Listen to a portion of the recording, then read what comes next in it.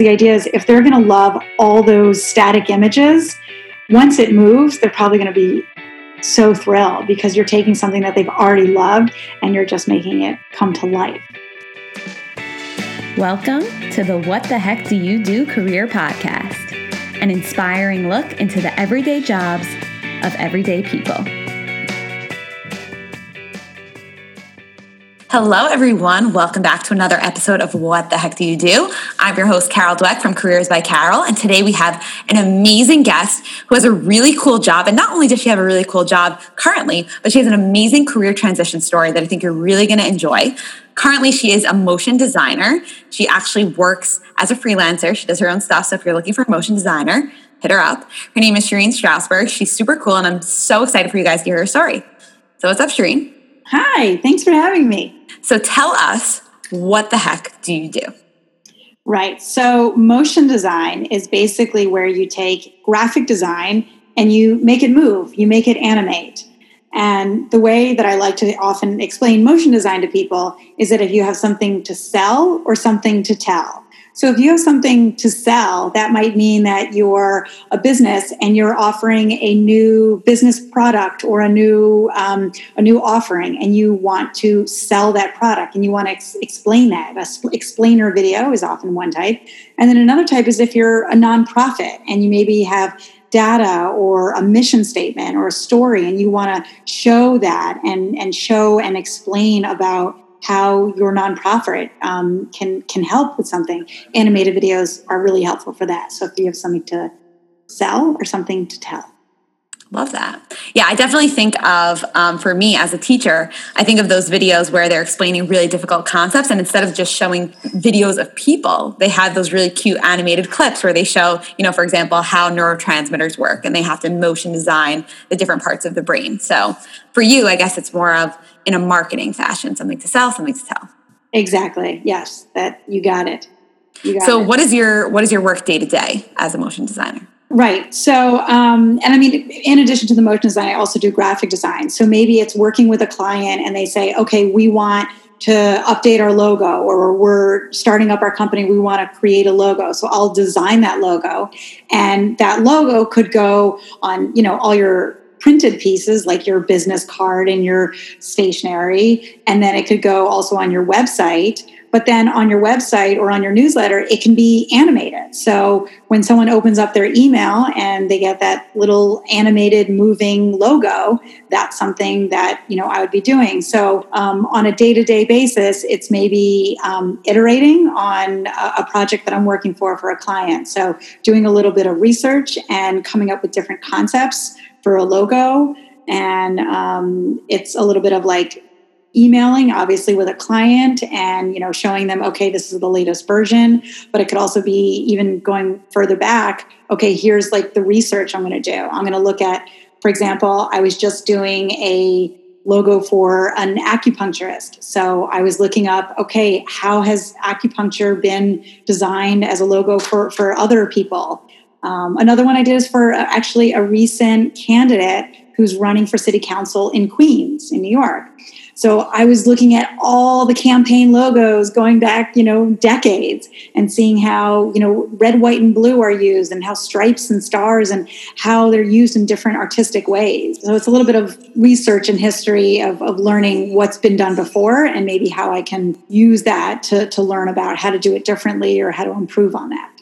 Yeah, I think that's great because when people think about logos, they probably think that somebody's just brainstorming in their own creative head, but research is a big part of it. You want to see how other people are doing it. And again, what you can do differently to break yourself out of that box, or what elements you think you want to keep from that logo. I know a lot of times people talk about the Starbucks logo. And when you think about coffee, probably the first thing you think of is just like having a little mug with little steam coming up like a cappuccino. And if you think about the Starbucks logo, like, what does it even have to do with coffee? And I know it has this whole like background meaning, but it's just not what you would think. And sometimes doing something that's different from what people might think actually ends up being the best thing to do.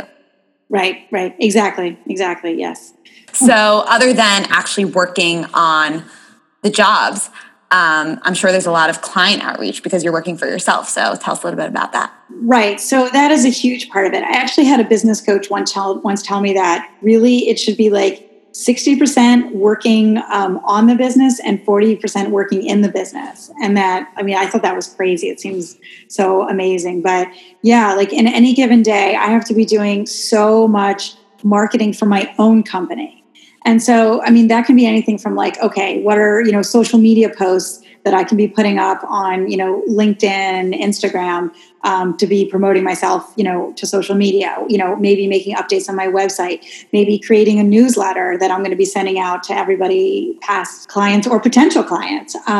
It's also just straight up networking. I belong to a networking group called BNI, Business Networking International, where you meet once a week in person. And that's great because it gives me an opportunity to really, meet people in person, show them my work and, to build a rapport. I'm also in a lot of Facebook groups and Slack groups. And all these groups have channels or hashtags on them so that, if anyone's looking for a certain project, they're looking for an animator, that's something I'm going to jump on. So it's a little bit about finding, where your people are at and also where the people that are going to hire you are at. So some of the groups on Facebook are like women entrepreneur type groups. So that's great because I'm a woman and a woman who's maybe starting her own, makeup company is going to want to hire, female animators. So that's something, kind of to look out for. It's like if you can find a group that's going to cater to that. Some of the Slack channels I'm in are just for motion designers. And you think, well, why am I going to get work for motion designers? I'm not. But sometimes they're going to get too much work and they're going to look for people to refer you business. So referral partners is a really great way to get work. And that's all part of networking. Mm-hmm. These are great tips, not just for people in motion design, but any sort of freelance field where they're looking to network or looking to get referrals. So thank you for sharing those. Absolutely. Like I'm not even tapping into all of them. I know there's, you can use LinkedIn for that a lot as well. I haven't even started that.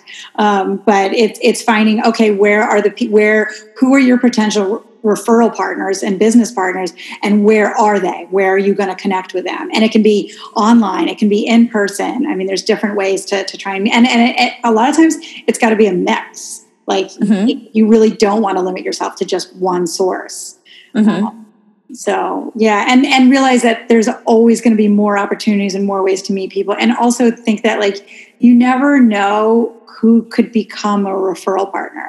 In the sense that you think, oh, I'm in design, why would I want to meet a lawyer? But you never know, maybe that lawyer is really into art and they meet tons of art lovers and creative and design people. So it's you never want to discount anybody who could be, potentially a great resource and referral partner. Or they could just be a really great friend. So that's true too. I think that's a great... It's a great lesson. So can you maybe walk us through one of the clients that you've worked with and from beginning to end, sort of how you conceptualized it, what sorts of things you thought of, and what you brought to life? Sure, absolutely. So I'd love to share with you about a project I did for a company called Mobilize America. So they were started by two guys who formerly worked in the Obama White House. And basically they thought of this concept about how do you connect volunteers to unions, nonprofits, political campaigns, and create that connection. And they couldn't quite figure out how to kind of explain what they do. So they went onto this Facebook group that I'm a member of called Dreamers and Doers.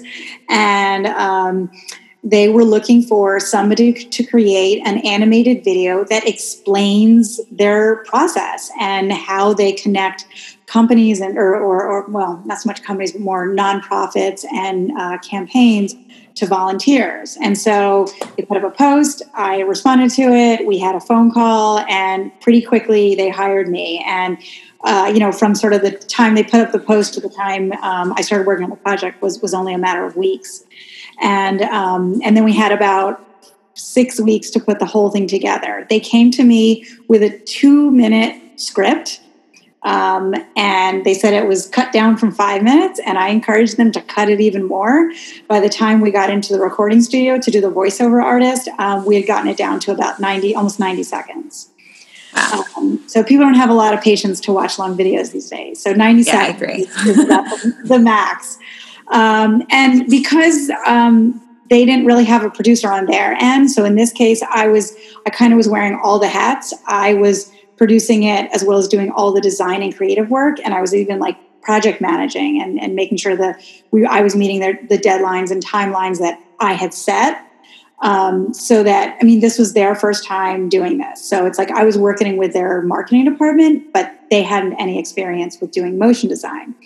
So I kind of gave them the timeline based on what their deadline was. The first week, we need to focus on creating the style. So they gave me their graphic and brand design guidelines. And then I sort of took that and said, okay, how can we use that in a motion animated way that would be interesting and visually interesting?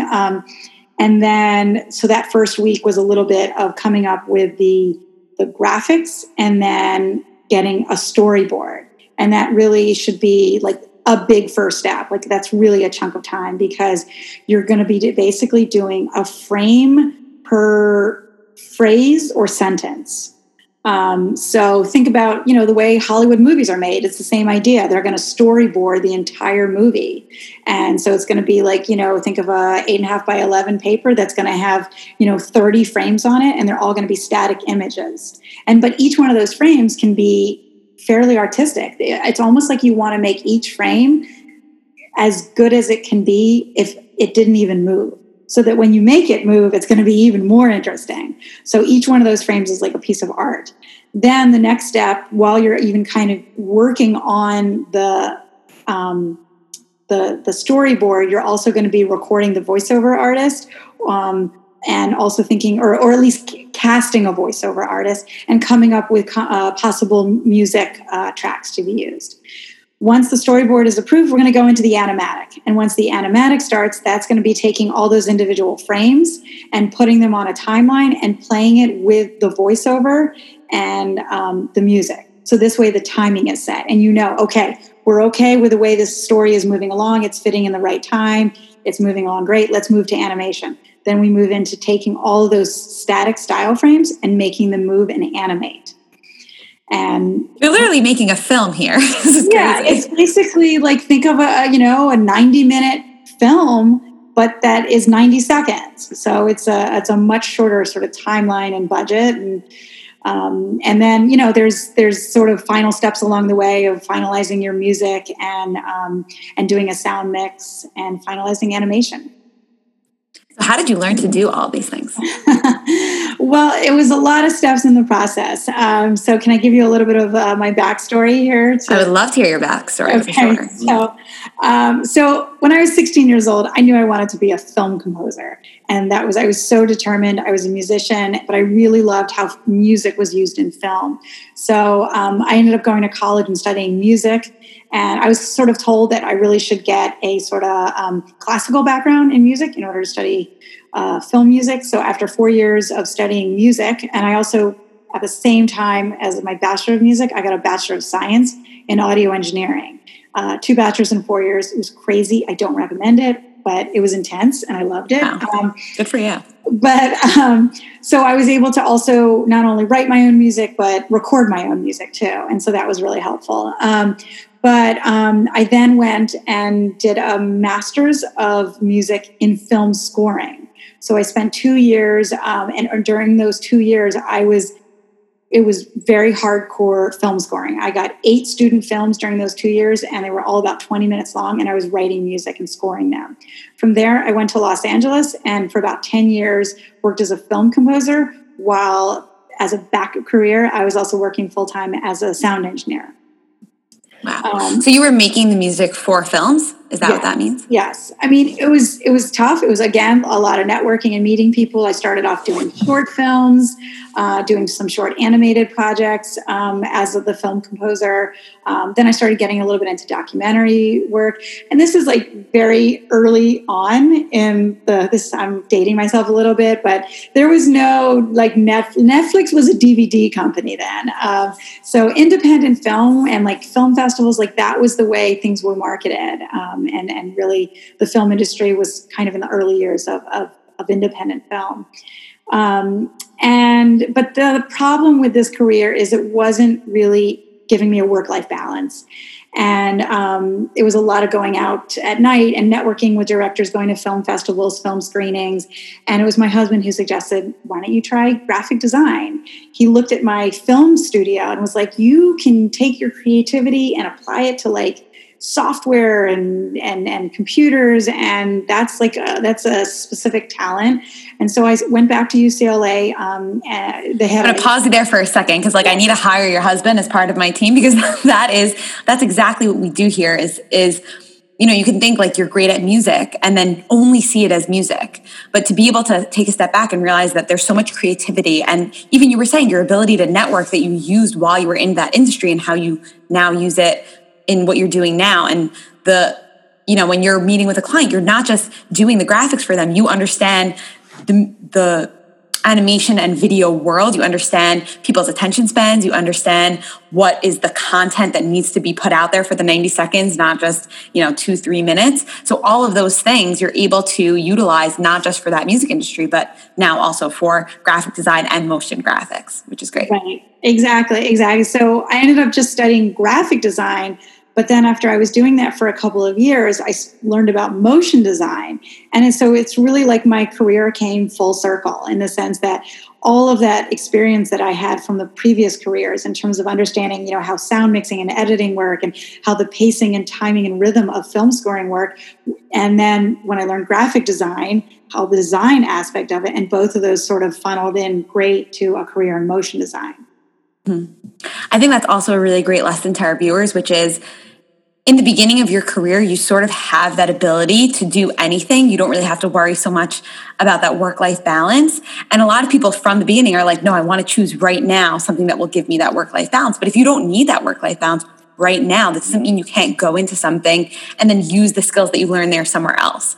So figuring out what your values are at that moment is very important, and not thinking about what values you want in the future, because in the future, you'll worry about your future values. Yeah. So, Sheryl Sandberg, who's the COO of Facebook, she wrote a book called Lean In, and it was about this idea that she was meeting so many women who were, in their 20s, maybe 30s, and they weren't leaning into their careers. They were literally physically standing in the back of the room or the back of the conference room because they were afraid to get involved, because they knew, well, eventually I want to get married, I want to have kids. And it's like, yes, like absolutely, you eventually do. But she was saying, and she has a whole TED talk about all of this. That's really amazing. Everyone should check out. That eventually led to her book, Lean In. And it's this idea of like, okay, well, this woman I was talking to who didn't want to like sit in the front of the boardroom, she wasn't even dating anyone. Like, don't worry about that. And again, this is obviously my perspective as a woman. I have 3 children now. Their ages 2, 6, and 8. And, things didn't always kind of go the way I planned. This is getting a little more personal and not as much professional, but it's all part of it for a working mom, is that, I wanted to get married and have kids and all of that, but it took way more years to happen than my career did. But because I was so invested in my career, it's like that, that didn't matter. I wasn't holding my career back, because it's like whenever that happened, it happened. But I was really, really important to me to do what I love and to take my passion and move forward with it.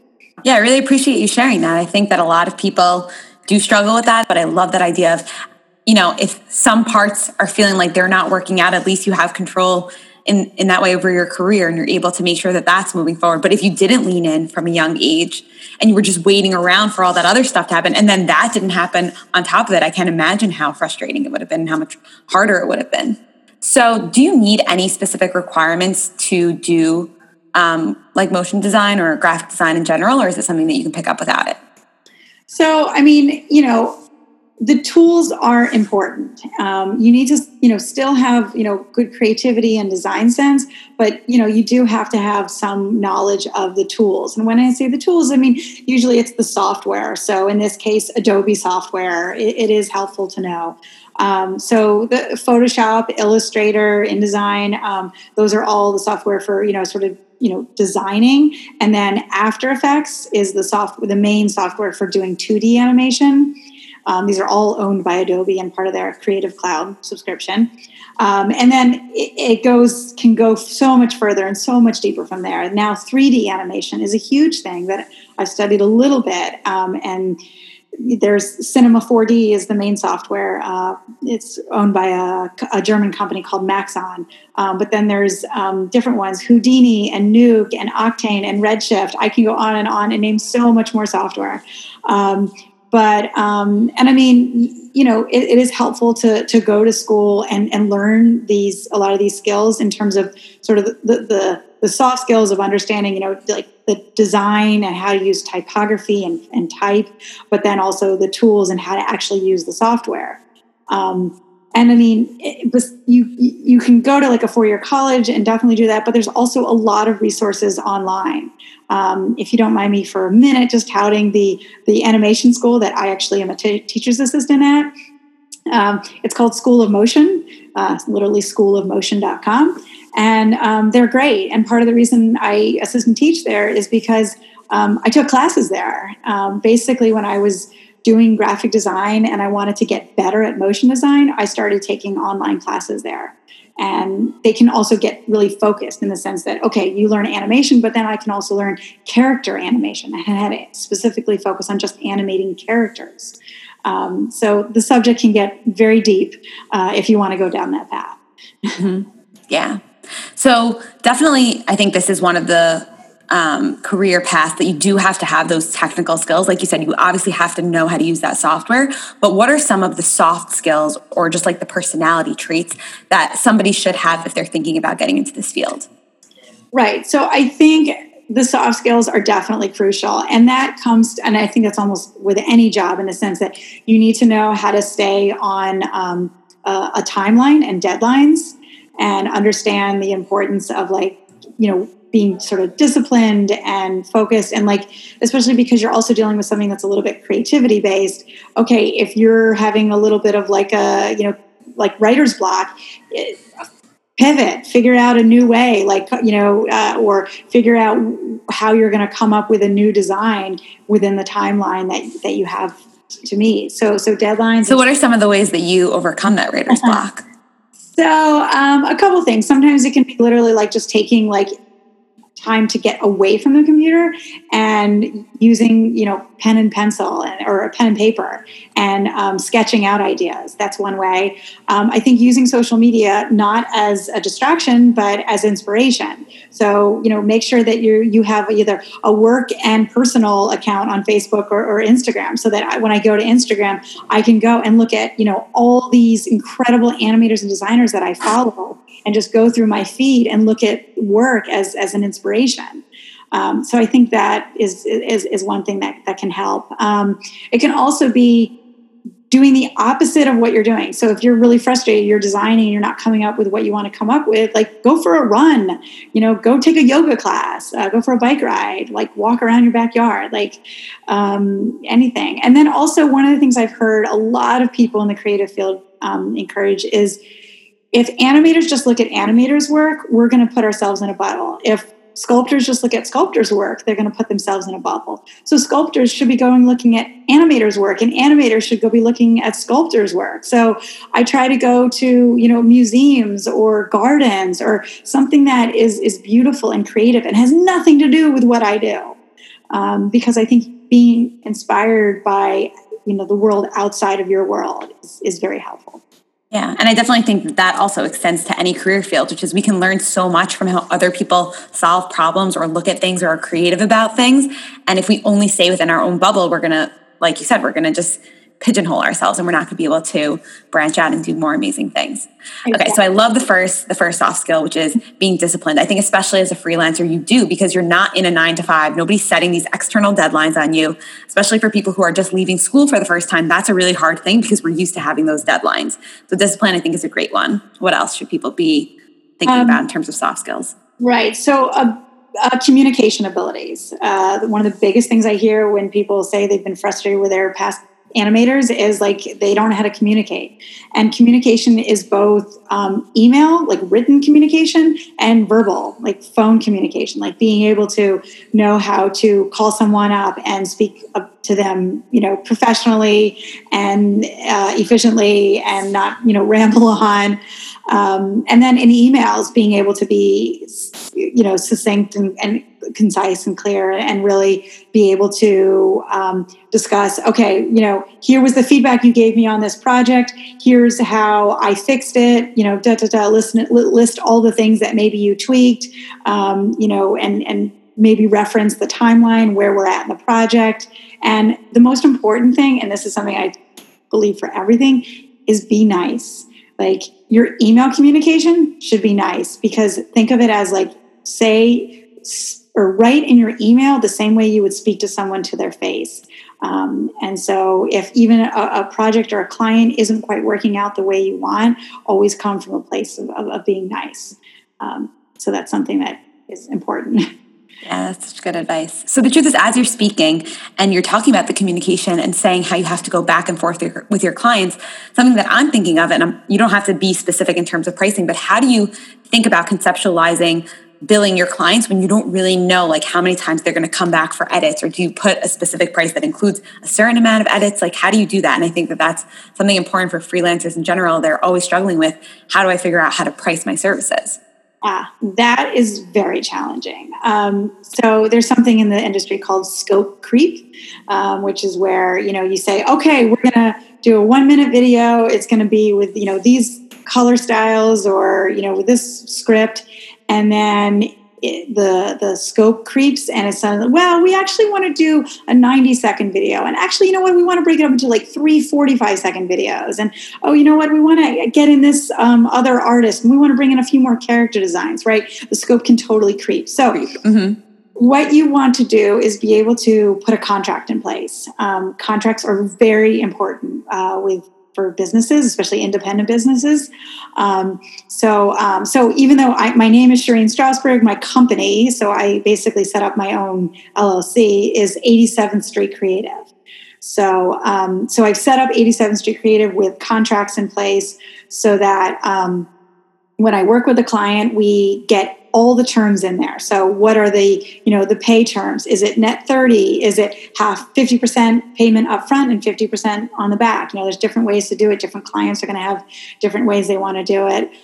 There's also, one of the things that has come up is the project files. So normally when I deliver my final product to a client, it's an MP4. It's literally just the video.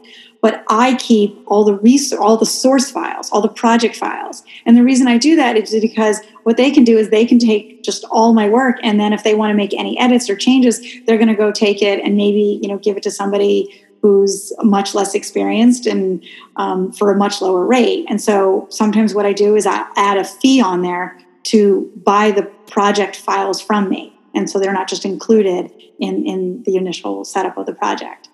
As far as other things for pricing, so I believe that hourly is not the best way to go. For one thing, I work really fast, so obviously hourly doesn't always benefit me. So I try and do a per project fee. And basically I do it, per like 10 seconds of video. So, it's like a 10 to 15 second video, or the next block would be a 30 second, a 45 or a 60, and price it based on that.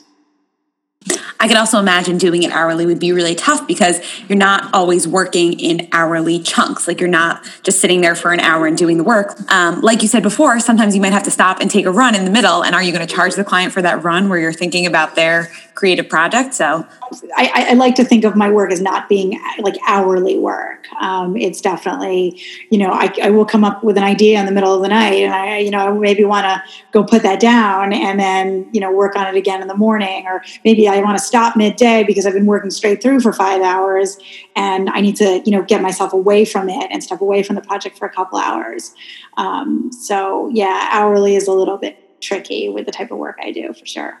And I think something that people struggle with in general when they think about hourly work is, like you said, when you're getting faster, when you're getting better at things, you feel sort of guilty to charge people more, but you really do have more experience and you're better at your job. So it's like kind of this catch-22 when you think about it in that way. Right. Yeah. I mean, I like to always get to the point where, like, okay, can we come up with without doing, dozens of edits and retakes, but, really come up with something that's going to work from the very beginning. And I think that's where it's worth it to really spend the time in the beginning, doing the research, doing sort of the understanding of what the client wants and is looking for, and spending way more time on the storyboarding part rather than the final animation. Because the idea is, if they're going to love all those static images, once it moves, they're probably going to be, so thrilled, because you're taking something that they've already loved and you're just making it, come to life.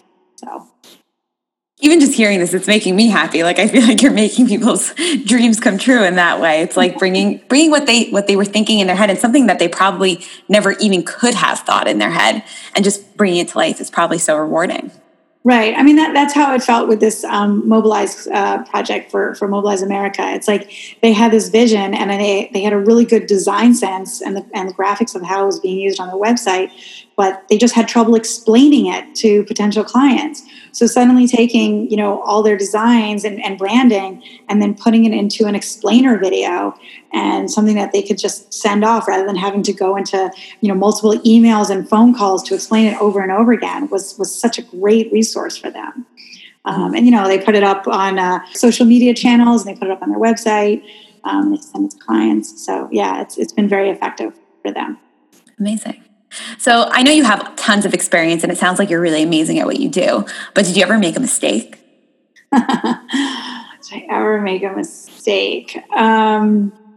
I've learned some lessons along the way. I'd like to think nothing has been a mistake, but more in terms of setting the right expectations.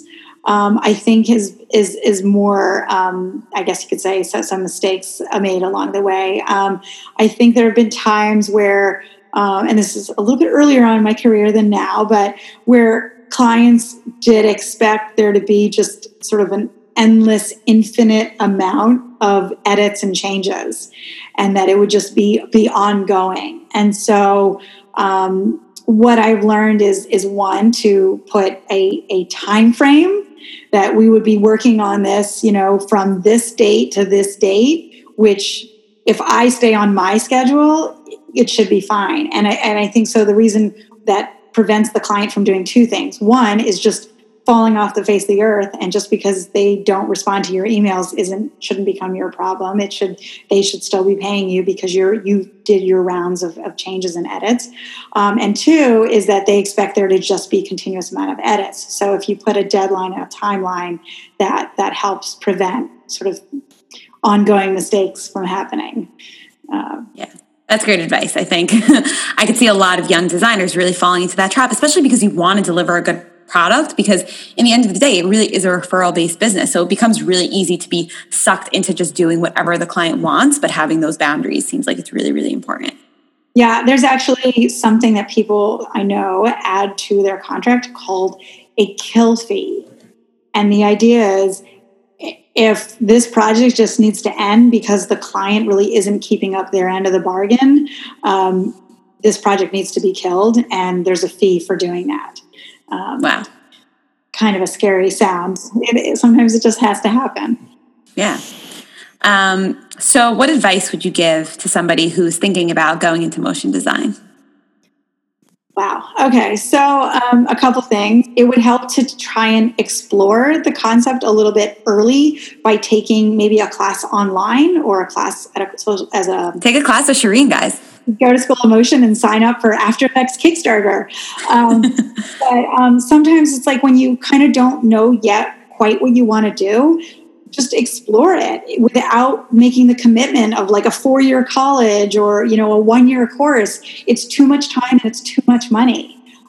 When I was thinking about pivoting careers from music and engineering to something else, I actually didn't quite know. Like, my husband had suggested graphic design, but I didn't know. So I actually looked into doing music therapy. And while I was working full-time still as a sound engineer and film composer, I was like an hour-long commute. It was terrible, but I commuted to an in-person class at a local college who was teaching an introduction to music therapy. And most, like 99% of the kids were college kids, but it was taught at night, which was great. So they could have some people who weren't in the college come in and take the class. And it was wonderful because I was able to explore it and sort of scratch that itch of like, okay, I think this is something I want to do. I know I have some of the skills, but I'm not quite sure. And what I discovered is music therapists are amazing people, but that's not for me. And it was not a career that I could choose and go down, but I totally felt confident that I had explored it and tried it, and it wasn't for me. And okay, let's go on to the next thing. And there was not a lot of time wasted and not a lot of money wasted. Mm-hmm. And so I think that that's something to really think about in terms of if you want to explore a career. And it's also in terms of like, if you're interested in motion design, you could take a class and just get like a short subscription to Adobe software, and then take the time to later on, as you get more interested in it, take the time to do the classes and invest the money when you know, okay, this is what I want to do. You know, I didn't buy a new computer immediately when I started taking classes in Photoshop. I used my old gear from my music studio before I knew, okay, I want to do graphic design. Now I'm going to get the computer that's good for graphic design. Mm-hmm. It's amazing advice, again, for any industry, because I think that I can see so many reasons why somebody would tell you you would be a great music therapist or why you would think that. I mean, even some of it overlaps with the design stuff, you know, the communication skills, the creativity, the people skills, but you clearly found a much more effective way to use your skills. And I love that idea of actually trying things out. I think that's so important because in theory, you can think that a job is so amazing for you, but actually going out and doing it is completely different. Yeah. I mean, it's there are sort of so many paths you can take, but it's good to explore them. And I think you'll feel so much better and more confident when you find the thing if you've tried all these other options. Yeah. People are in such a rush, but it's better, like you said in the beginning, of you guys are planning and researching and doing all that work up front so that the work later becomes so much easier. And it's that same sort of thing, which is if you put in the work and you try a bunch of things in the beginning, even if it seems like you're wasting time, it'll just make that journey later so much easier. Yep, for sure. Absolutely. All right. Well, Sherene, thank you so much for coming on. I love your story. I love what you do. Tell the people how they can find you. Okay, so my company's website is 87streetcreative.com. So that's 87TH, street spelled out, creative.com. And I'm also on Instagram at 87streetcreative. And you can also find me on LinkedIn under Sherene Strausberg. Perfect. And we'll put all this in the show notes. Maybe we'll put some links to some cool video graphics that Sherene has created so you guys can see, because hearing it is one thing, but once you see it, it's really life-changing in that way. Awesome. Absolutely. I would love for everyone to check out my work. And if you have any further questions, feel free to contact me or reach out to me. Thanks so much for having me. Thank you guys for joining this episode of What the Heck Do You Do? We really hope you enjoyed and that you will rate and review us wherever you get your podcasts. But more importantly, if you have a job or career that people just don't understand, please email us at whattheheckdoyoudo@gmail.com with your job title and a quick description of what the heck you do. Until next time.